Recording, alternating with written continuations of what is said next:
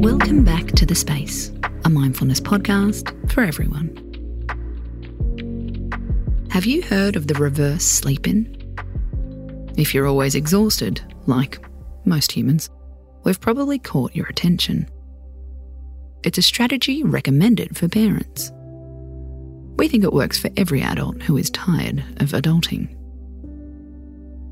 The idea is, instead of sleeping in the morning, you reclaim those lost hours at the end of the spectrum.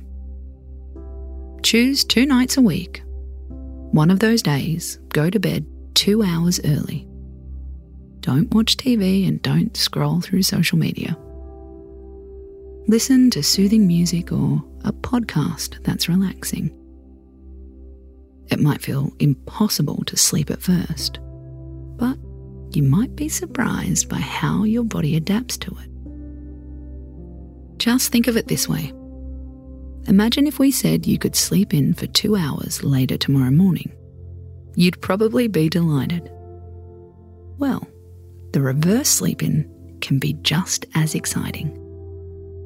If you need a little help, tonight we'll share a meditation for helping the reverse sleep-in go smoothly. For now, get excited for tonight.